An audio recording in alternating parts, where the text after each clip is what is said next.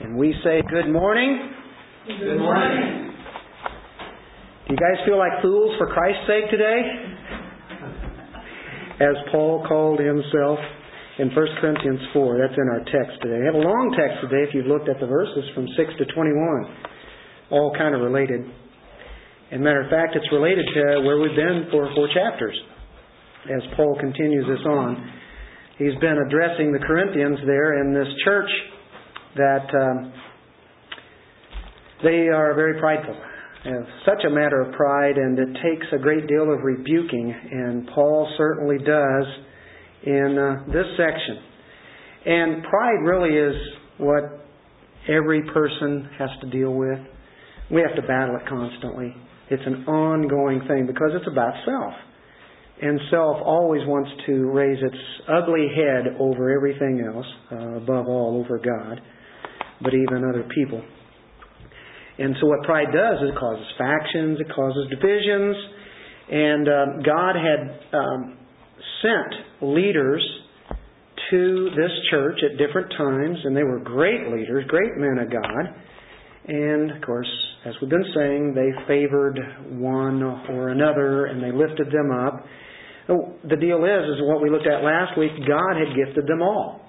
And they all had their own way of delivering the gospel to the people and having them grow up in the Lord. So the problem was that they were elevating servants when they should not have, and others they denigrated. And so when we look at that, we go, my, they have a problem there. And so we see how Paul has dealt with this so far in the first few verses of chapter 4, for instance, where we looked at last week. Why were they judging these stewards, these servants? Why were they putting up higher than they should have been, or vice versa? They had inflated egos, is really what it was about. They had a high view of themselves. They had a high view of the way that they thought the world and its philosophy along with the teaching was, and so they brought their own inflation in there. And what Paul is going to do is deflate these huge egos they have. And it's going to take a lot of chapters in this epistle to do that. But we see quite a bit of it right here in this section. We saw last week, God gives rewards to ones who are faithful. They're just faithful. They're just stewards. They're just servants. They really are not to be any more than that. They are low-level galley slaves. And so Paul keeps bringing forth humility. They must be humble, and they're not to be exalted. And so that's an issue. The humility is the issue. Their sin of conceit is a supreme example here of their problem. But the opposite of that is our Lord and Savior. And He is the supreme example of humility, isn't He? As He lowered Himself to come here to the earth to die for us as a matter of obedience and God's plan. So, Paul is an example of one who is following Christ, who is obedient to the Word, filled with God's Spirit, and he's wanting them, who he had given the Word of God to, so they would be born again. He wants them to follow Him. As just like he's climbing up a mountaintop and he says, come on, just follow the way. Just watch me take my steps and just follow those. So Paul is quite an example. And the others are too. Apollos and others. But I think a very characteristic of a Christian is humility. That is a characteristic. We do have that put into us. But it's so elusive, as we've been saying. It's there, and the moment we recognize it, then it's gone. And so we have to be repenting over that and confessing that, and then saying, Lord, give me a spirit of humility again. It's a new nature that we have. But it's very difficult in this battle with the flesh. So if that's the way that Christ is, and it is, and that's what He did, then He expects His followers to develop this humility also. And so this is what Paul is doing here as he addresses this. This had to be a tough crew to preach to. Of course, in this instance, he's writing to them in a letter. So we move to verse 6. 6 through 8, and I'll read that. That'll be our first section here. Now these things, brethren, I have figuratively transferred to myself and Apollos for your sakes, that you may learn in us not to think beyond what is written, that none of you may be puffed up on behalf of one against the other. For who makes you differ from another? And what do you have that you did not receive? Now if you did receive it, why do you boast as if you had not received it? You are already full. You are already rich. You have reigned as kings without us, and indeed I could wish you did reign, that we might also reign with you. We'll stop there. Paul really has to come in there and lambaste these Corinthians. He really hits this hard. They thought they were something when they really were nothing. You know, they really thought they were up there. They thought they had arrived. And so he's very pointed in his rebuke of them. There is no doubt that Paul is very angry at what he's bringing forth to them. This is not just a spew of anger out of his mouth, but this is what's happening. So he says, now these things, brethren, I've transferred to myself and Apollos for your sakes. These things. What are these things? Well, we can look at the illustration so far that he's used. If you're to back up in the first section in this chapter, the first 5 verses, Paul was showing what a true servant of God is. Paul was showing that they were under rowers, that they were table waiters. They will get their reward in due time, but that's really all they are. And they serve people for edification, that they would be built up, not puffed up. That's just hot air. But edification is really being built up in the Lord, trusting in Him. So they're not to be seen higher than what they really are. And they were. In chapter 3, he gave some pictures too. Not only are they servants and stewards, but in chapter 3 we see that they are farmers. Paul says, I planted, Apollos watered. Others come along and do other things. Or we see builders in chapter 3. Like building on a building. Building one foundation. On one foundation, that being Jesus Christ. Servants, stewards. He keeps giving these illustrations, doesn't he? Now they didn't have PowerPoint. They didn't have a screen and a projector to put those pictures up there for to see. But as graphically as he describes it, I think he does a lot better job than any kind of pictures could have done, right? And he brings the detail of what those are. But pictures are worth 1,000 words, and Paul doesn't have to give 1,000 words here as he brings those along. They're to be, if they're servants, they're to be humble, they're to be trustworthy, they're to be faithful, right? Submissive. So Apollos saw himself as a lowly servant of Christ. That's what Paul showed himself. And that's what he wants them to learn. Well, that's one thing that they are to be. That's where they're to be at. But now let's really take a look to see where they were at that time. They were arrogant. Good modern term to use today. You've known people that are arrogant. And so they have to be taught how they're supposed to view all of this. And he uses a word, they were puffed up, right at the end of verse 6. They were puffed up. Not too hard to understand, is it? And it means to inflate, to blow up. Just a bunch of air. It's fluff. And Paul uses this throughout this epistle on the Corinthians. This is not the only time that he's going to say puffed up. Look at verse 18. Now, some are puffed up as though I were not coming to you.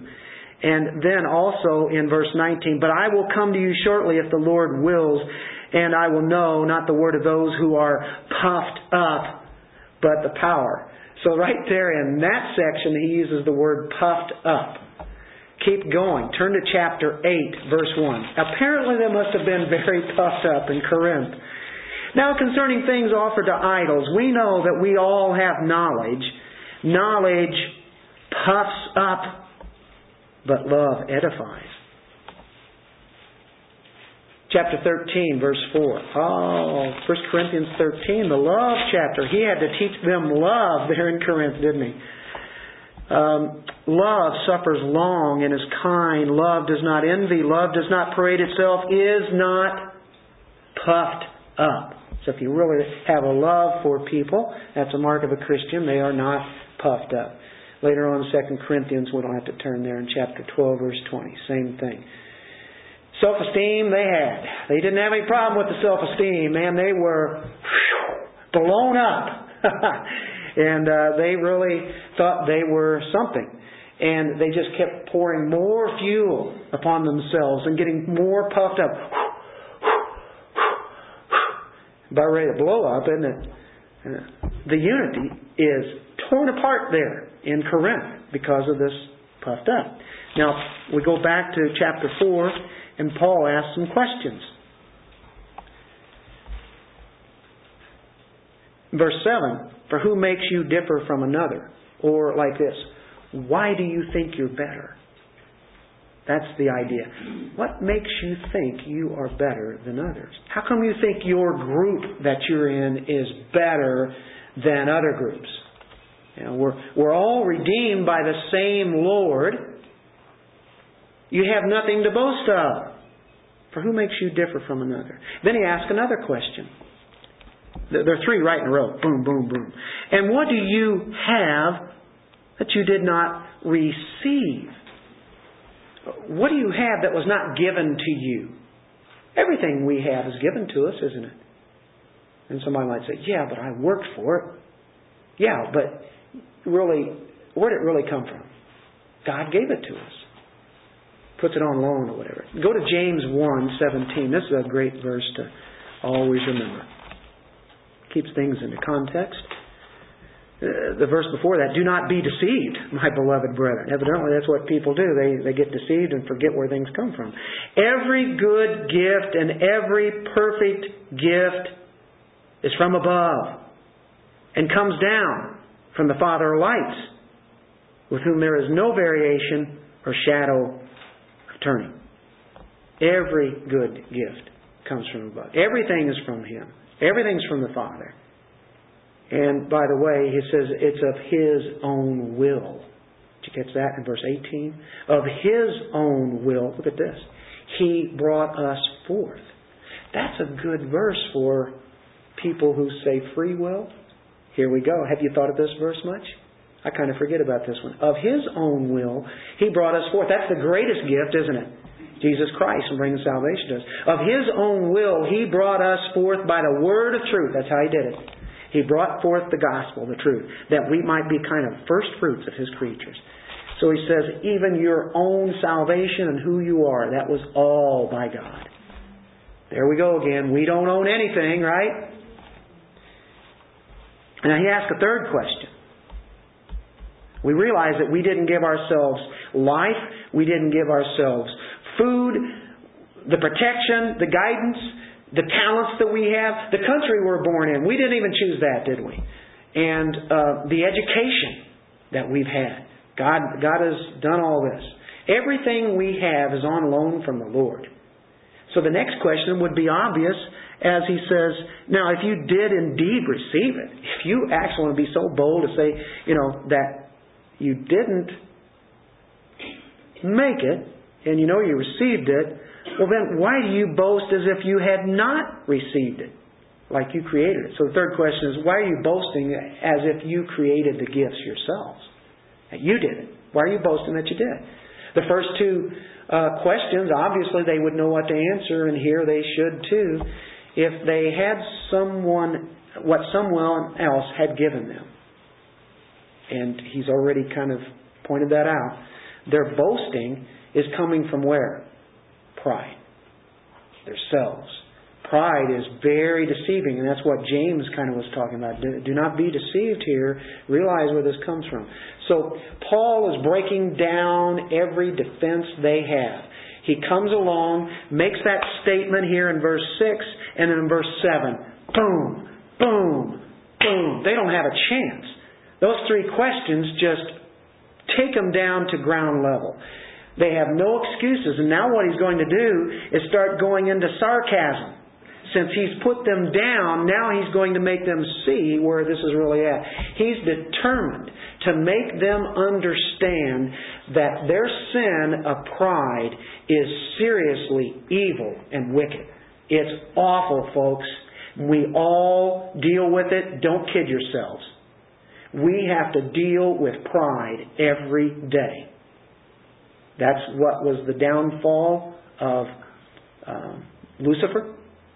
And that was the downfall of Adam and Eve and every person that's ever been born since. They battle with... This is the number one sin. Number one enemy, right here. Ourselves. So all the praise and honor goes to the Lord, because we have nothing to boast about, do we? Nothing. Nobody else but the Lord gets that. So here's now our sarcasm. And we've kind of seen it here in this verse 8 already. We read that you are already full! Exclamation point. You are already rich! You're full! You're rich! I can imagine if he was talking in front of them how this would be. You have reigned as kings without us. And indeed, I can wish you did reign, that we might reign with you. This is Paul's elite sarcasm. He is going to drive home the point. He hits it with the questions.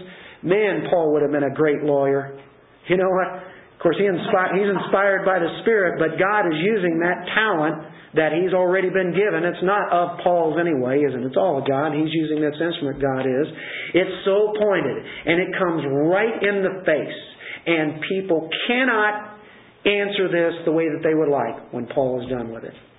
Sarcasm is used a few times in Scripture. It can be used for the good to make the point. And Paul has to get to this point here. 1 Kings 18:26. Pride is a terrible sin. 1 Kings 18:26. What we're looking at is a little bit of sarcasm.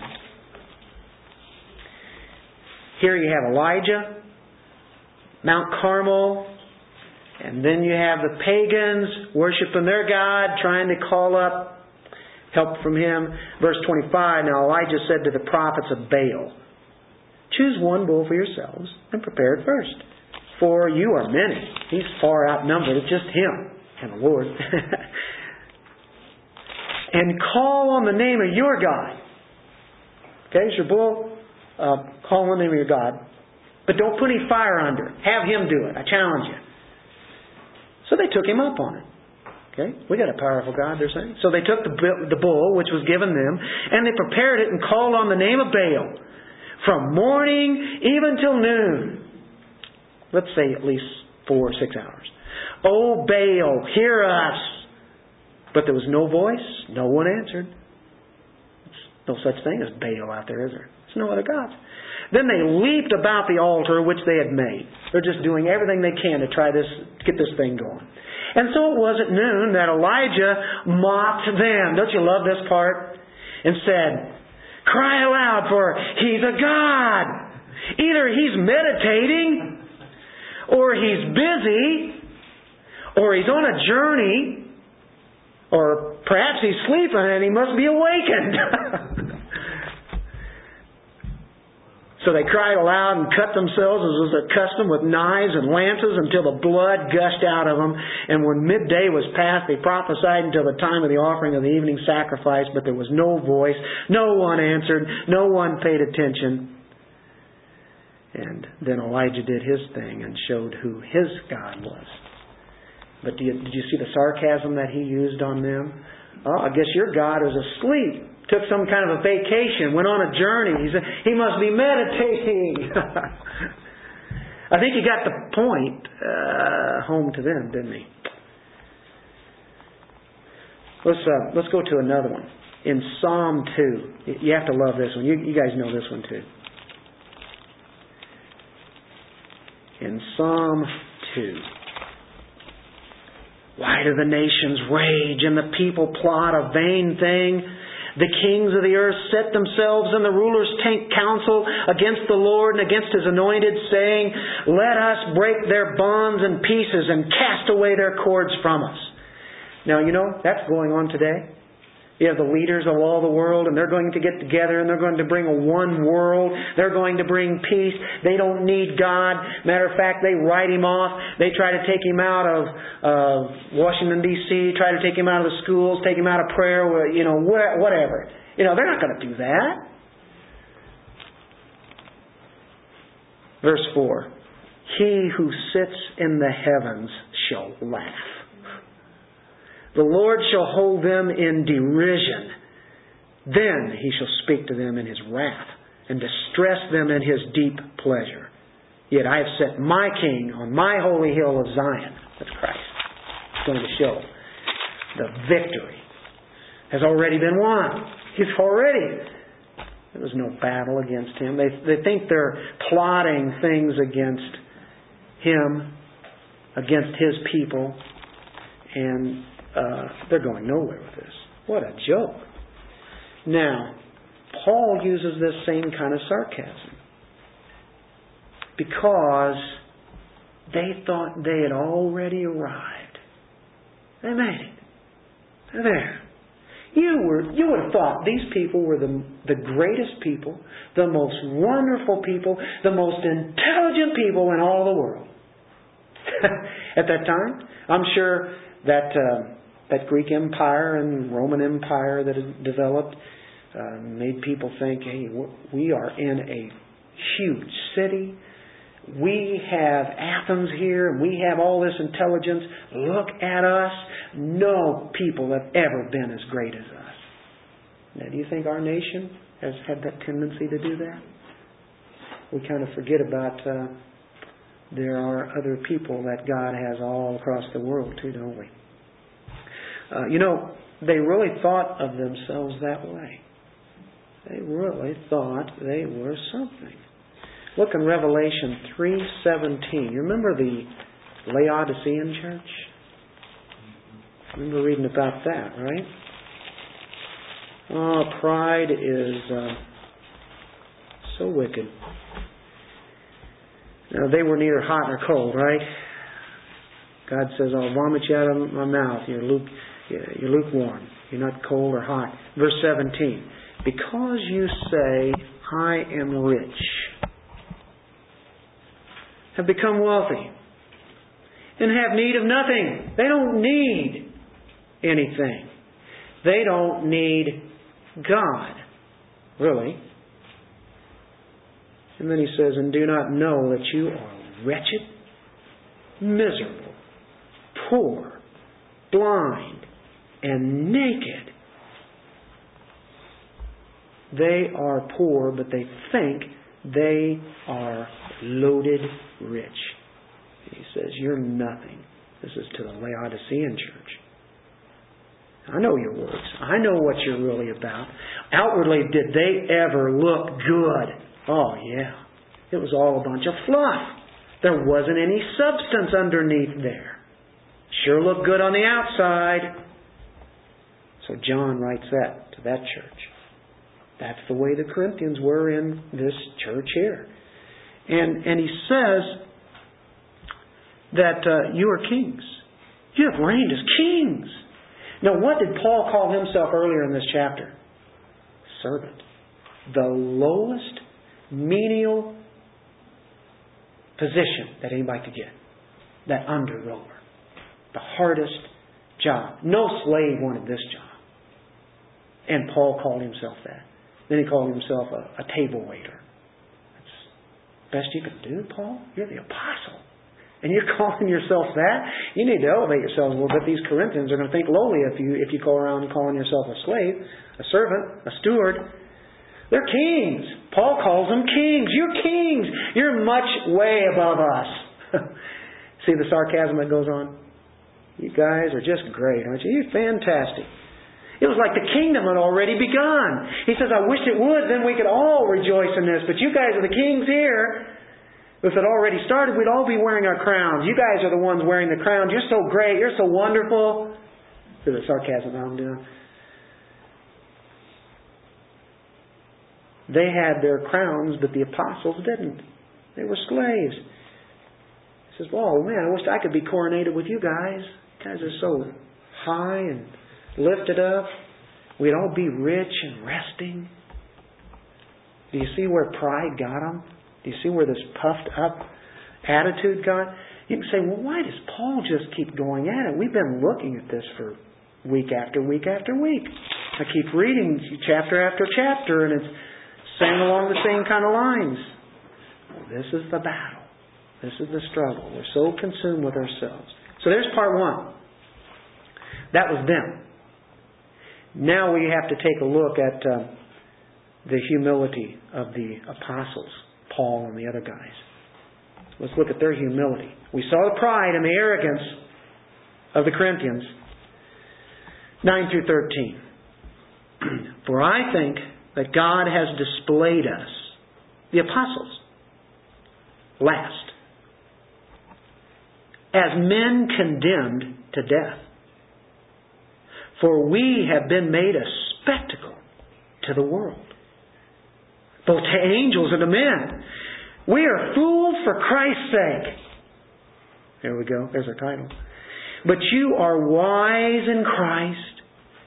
We are weak, but you are strong. You are distinguished, but we are dishonored. To the present hour, we both hunger and thirst. We are poorly clothed and beaten and homeless. And we labor, working with our own hands. Being reviled, we bless. Being persecuted, we endure. Being defamed, we entreat. We have been made as the filth of the world, the offscoring of all things until now. Boy, that's a load. Paul says we are spectacles. There's quite an image that Paul is drawing for us here. And they knew what that meant. This word is theatron. And as I say that word, is it starting to click for you? Theater. You go to a theater, you go to see a show. The word is spectacle here. I've been made a spectacle. We have been made a spectacle. Paul paints a vivid pictures with bright colors, and they at that time knew exactly what he was talking about. It's used of the ones who were brought into the arena. Remember in Rome they had the Colosseum? Well, they had these arenas in different places.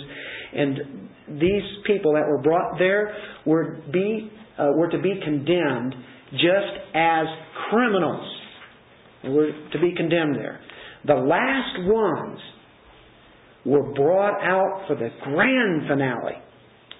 And so Paul says, displayed us, the apostles, last. We're the last ones. You know, it's bad enough to have those other guys in there being eaten up and tortured. But in this sense, he says, we're the grand finale. We're the real spectacle for the show. God brought out the apostles to be a spectacle.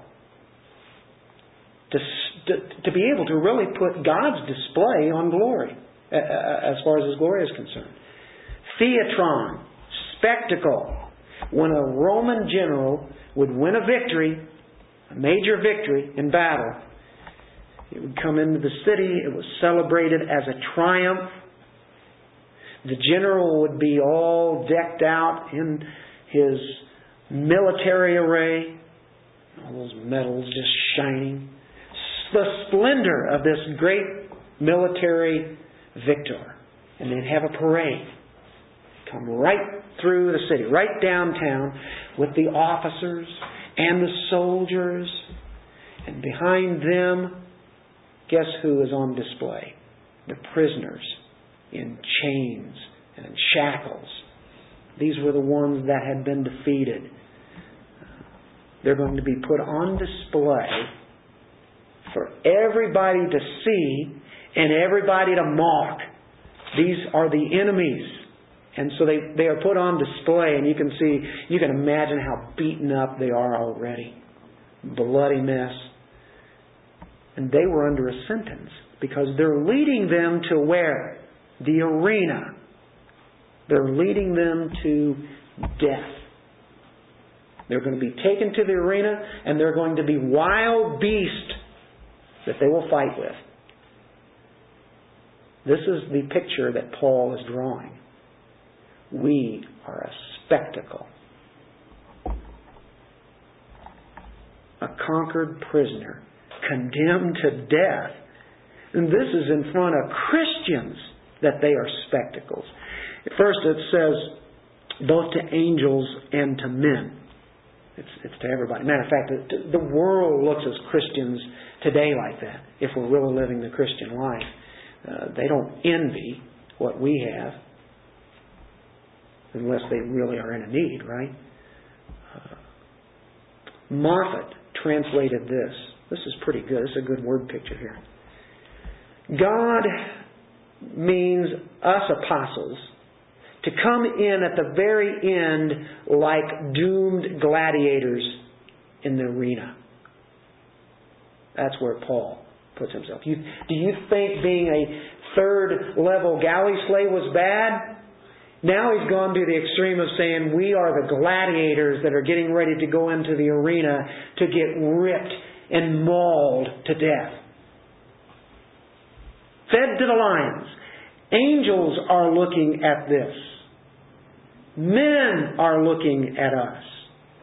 Now, there could be a literalness to that. There was. That did happen to the church. The early church, our brothers and sisters who we're going to run into one of these days, they're the ones that were eaten up by lions. Some of them. Many of them were.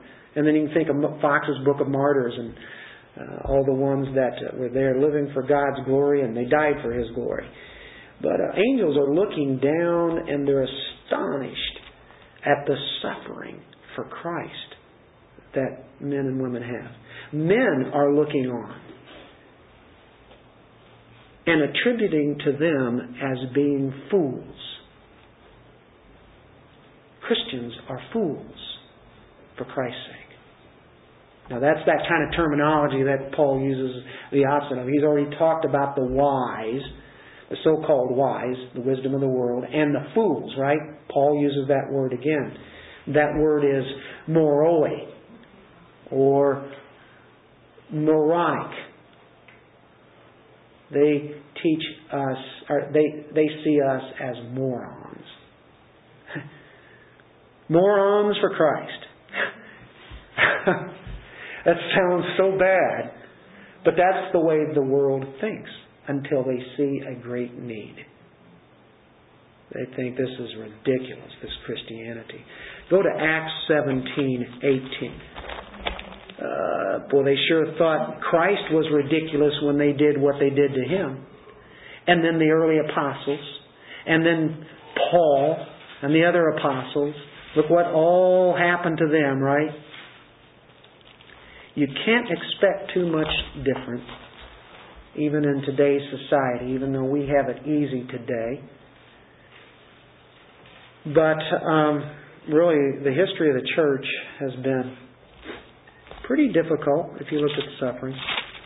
17 verse 18.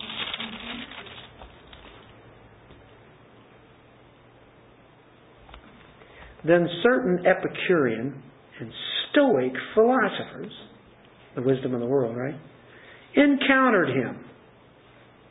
And some said, "What does this babbler want to say?" Others said, "He seems to be a proclaimer of foreign gods, because he preached to them Jesus and the resurrection." They're babblers. Now this is at Athens. You guys remember that? This is the capital of the world for philosophy and all the wisdom that it has. They're babblers. Talking about some kind of foreign god, some kind of resurrection. Oh, they're making fun of Paul. He preached the gospel. So he came out of Athens and he went to Corinth. Very humbled. And he continued to preach Christ crucified, knowing full well that many people are going to be laughing at him. Why would it change today? Why would people think highly of us because we're Christians? Now they might admire the fact that we live differently sometimes, but a lot of times that makes them even more mad because you're so self-righteous. So don't expect people to receive you as being great. Probably like a fool to many. I hate to say that. I'm just taking from the text here and saying if that happened to Paul, maybe I'm not being enough like Paul. Maybe I need to have a lot of people really angry at me. Not Christians. But that happens too. Because they were very angry at Paul whenever he got done with this. Many probably were. Paul is saying he is the lowest of society. The apostles lived in the lowest levels of society. While they were living like slaves, the Corinthians were living like what? Kings. It shouldn't have been. It should not have been at all. Deprived. They didn't really have homes. You look at the Apostle Paul as he's going about from town to town. Sure, in Corinth he stayed there a year and a half. Most of you probably have lived longer than your present house than a year and a half. But he made tents and he worked. Matthew 8:20, Jesus said, "Foxes have holes and birds have nests, but the Son of Man has no place to lay His head." Didn't really have a home when He did His ministry. He hung around, stayed with Peter sometimes. A lot of times they were traveling about and slept underneath the stars.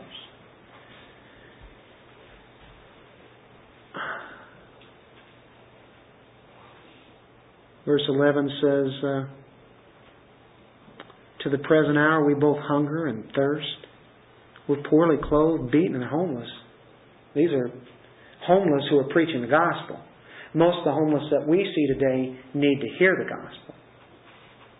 Now, some of them don't want to hear the gospel. Or some of them could be preaching the gospel. I don't know. But for the most part, most of them need the gospel as much as anybody else. Paul was a homeless person. As he said, beaten, poorly clothed, hungering and thirsting. I don't think he's just making this up to make the story sound good. I'd like to dress it up a little bit and give you a little bit of health, wealth gospel and make us feel a lot better. And just start lying. This is not really what Paul is about. Right now, he says, we're hungry and thirsty.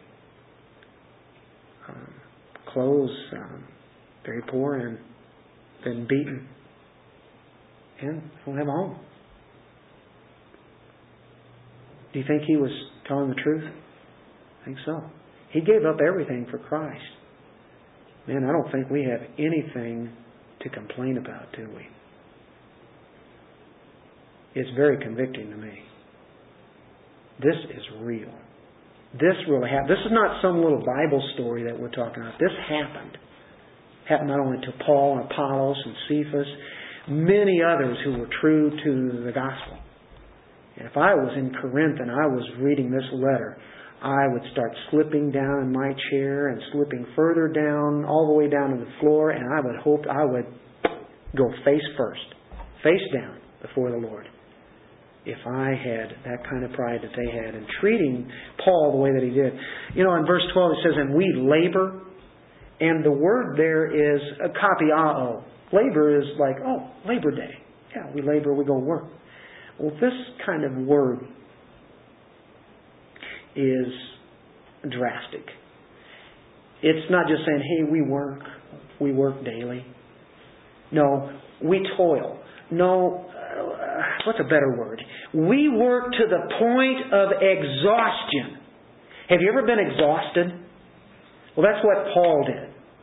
We and the other apostles. We worked till we were so tired that we didn't have anything left. This, in the Greek world, would have been a terrible thing. This was below their dignity to toil. And so when Paul says, "And we labored, we toiled, we kapiaoed," that's what they did. They're going, toiling was for slaves. And that's exactly what Paul is. So he's using terms that are matching right up with what he's already talked about. It's not just a working term. We're talking point of exhaustion. Let's go to Acts 18, verse 3.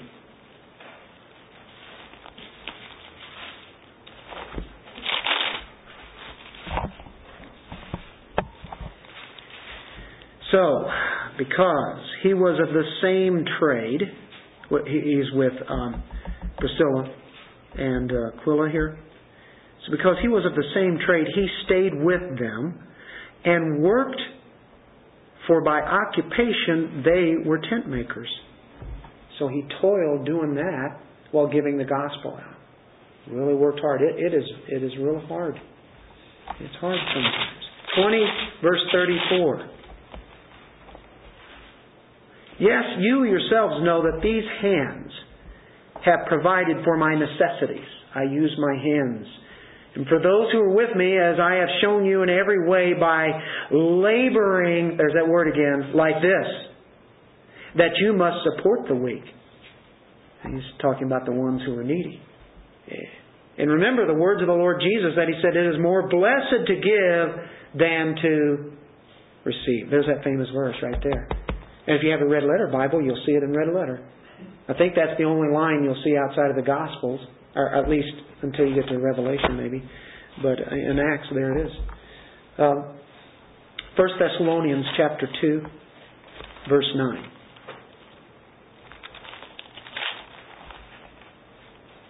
For you remember, brethren, right, the Thessalonians, he has to remind everybody. For you remember, brethren, our labor and toil. For laboring. You getting tired? Night and day. Why? That we might not be a burden to any of you. We preach to you the gospel of God. He says, we burdened. We had a burden. We had the labor. We had the toil, but we didn't want to bring that burden on you. That's why we worked. We didn't want for you to have to give us money. We wanted to give you the gospel. That's why we did it. He tells them to remember that. 2 Thessalonians chapter 3, verse 8. Kind of using labor words here. Nor did we eat anyone's bread free of charge, but worked with labor and toil night and day, that we might not be a burden to any of you. Not because we do not have authority, but to make ourselves an example of how you should follow us. And that's not to say that the church is not to support its leaders, and every pastor has to be bivocational. We're not saying that, but Paul is saying that there was a laboring that he did, a toiling. And then he says he was reviled, he was persecuted, he was defamed, all for the gospel's sake. Reviled. The apostles literally looked at themselves in their lowest point. They were faithful, they were humble. They're last here, but they're going to be first in the kingdom. You know, last first and first last. Yeah, they were put that low. We know they were persecuted, but they said we endured till it was time to be taken. They were defamed. People destroyed their names. There's a disturbing trend, I think, in the church today that goes the opposite. Men of God, the so-called men in the ministry of God, are really moving and living and preaching for one reason. What is it? Money. They want that flow coming out from them, from the poor to them. And it's not about them being defamed. They want to be famous. And we hear of them quite frequently. They're all over the place, aren't they? They want their fame now. But a preacher of the gospel might be defamed if he preaches it like Paul did. They're people working for money. That's their motive. Quite different than what Paul preaches here, doesn't it? Last verse. This is really a picture. This is a word picture. It's so full of word pictures. You could just draw these out here. If I'd had time, I'd had pictures of all these and put them up. But I think the language brings it out. We've been made as the filth of the world. The offscoring of all things until now. We're the filth. We're the scum. We're the dregs, Paul says here. We're the lowest. We're the most degrading criminals in all the world, Paul says. And this idea of offscouring, this is the scraps. It's the offscourings that's from a dirty dish, and you scrape that and you throw them away. Now that's what Paul is saying. That's what he is. That's what they are. You ever burnt potatoes? In a pan, you've been frying them, they're burnt there. You try to clean that out. You get all this black looking stuff. It's like black dirt or whatever. And you scour that thing off. You get that black out of there and it just goes to the rubbish, doesn't it? You just throw it in the trash can. There it is. That's what Paul is saying as he uses this Greek terminology. Pretty graphic, isn't it? Boy, the health, wealth, gospel teachers, would they have problems with this kind of teaching? Do you ever hear them using this text? Go to 2 Corinthians chapter 12 where it talks about all the beatings, the whip lashings, the almost drownings out into the sea. Wow. So he's using this term as the most degraded criminal, as they would be degrading, as people would be degrading criminals in the pagan world, as they had pagan ceremonies. And they'd be sacrificed. And they would be called the scums and the dregs. So Paul just transfers that on over and says, we're the scums, we're the dregs to you, to everybody else. Now, with that being said, we move into another section. This is number 3. Now we've seen where they were at with all their arrogance, and then Paul shows where he and the other apostles and teachers were at, being as low as they were. They're not just under rowers, now they're the dregs. And then he says, here's the way that I relate to you. Now he's gone to extremes to explain what he and others have done for them as they go around boasting and being arrogant and think they know everything and are puffed up. He says, I want to tell you something. Now he balances us out now. He's gone on quite a whiplashing, hasn't he? Using this kind of language that he has. All this humility. Now he shows that he's a father. And see that God's Word is always a balance. Look at the grace that He has and the care. He doesn't want to come in there and just rip them apart just to be doing it because He's an apostle and they're not. Here's His deal. I do not write these things to shame you, but as my beloved children, I warn you. For though you might have 10,000 instructors in Christ, yet you do not have many fathers, for in Christ Jesus I have begotten you through the gospel. Therefore I urge you, imitate me. For this reason I have sent Timothy to you, who is my beloved and faithful son in the Lord, who will remind you of my ways in Christ as I teach everywhere in every church. We'll take a few verses here through 17. We've seen the pictures. We've seen the farmer. We've seen the builders, the fellow workers, the galley slaves, the stewards. And we've seen the scum and the filth that he's drawn up. And now he uses the sweet illustration of a father, a spiritual father. Now, Paul is going to tell them why he was so rough and stern on them. He loves them just like a father does. And a father really cares. He has to get their attention. So he uses 6 characteristics of a father. A father, first of all, warns. He warns his children because there are things coming ahead that they don't see. They haven't been around long enough to understand that, and so they don't see that. And he says a father is one who puts to mind. Nutheteo, to put to mind, to warn. Look in 1 Thessalonians chapter 2.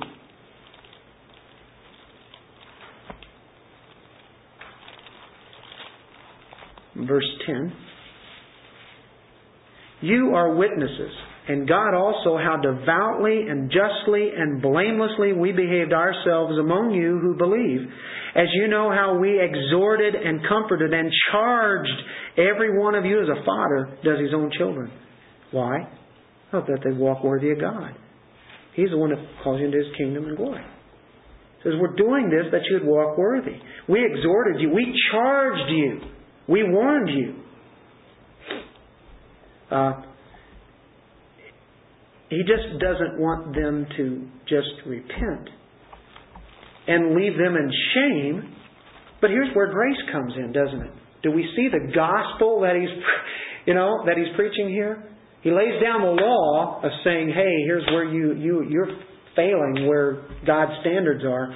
But now, here this is. And here's this great grace. And this is how God the Father looks at us too. Sometimes we have to be admonished. There has to be some fathers come admonish or warn us.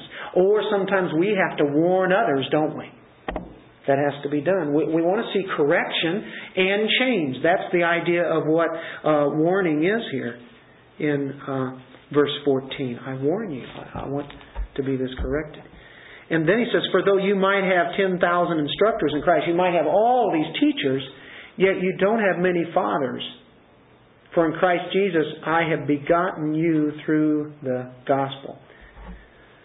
Back in 14, he did call them beloved children. And so we have to back up there and say, okay, a second characteristic is it's an automatic. And that's that word agape. A true father truly loves his child. And he's going to be gentle. And he's going to be understanding also. So there, after all of that, he warns them. And he also shows that they are beloved. They are loved. And then in 15, he says, for in Christ Jesus I have begotten you through the gospel. They've been begotten. Or they were born again.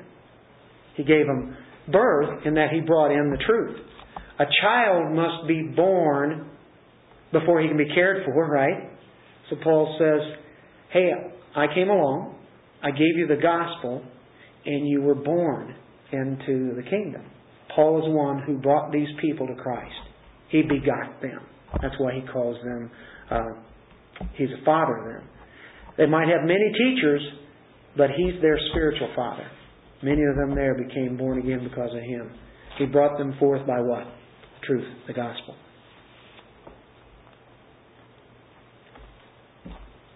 We're to make disciples, aren't we? Go therefore, making disciples, preaching, teaching the word. He also says he's an example. Verse 16, therefore I urge you, imitate me, mimic me, follow me, do what I do. You can say, boy, that sounds awful prideful. I've heard people say, hey, don't do as I do. Listen to the words I say, but don't do as I do, though.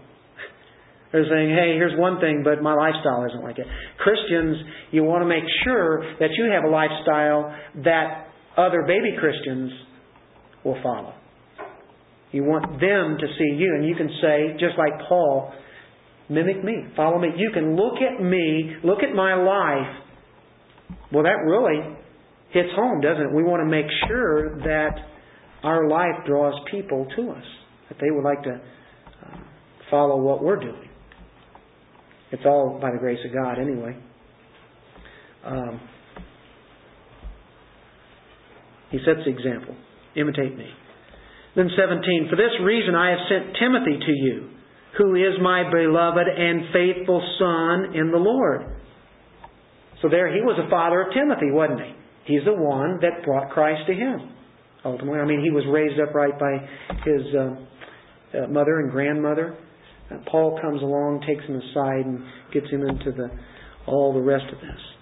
He says, he will remind you of my ways in Christ as I teach everywhere in every church. What I teach, Timothy's going to come along Whenever I'm not going to be there, but Timothy's going to teach the same thing I teach.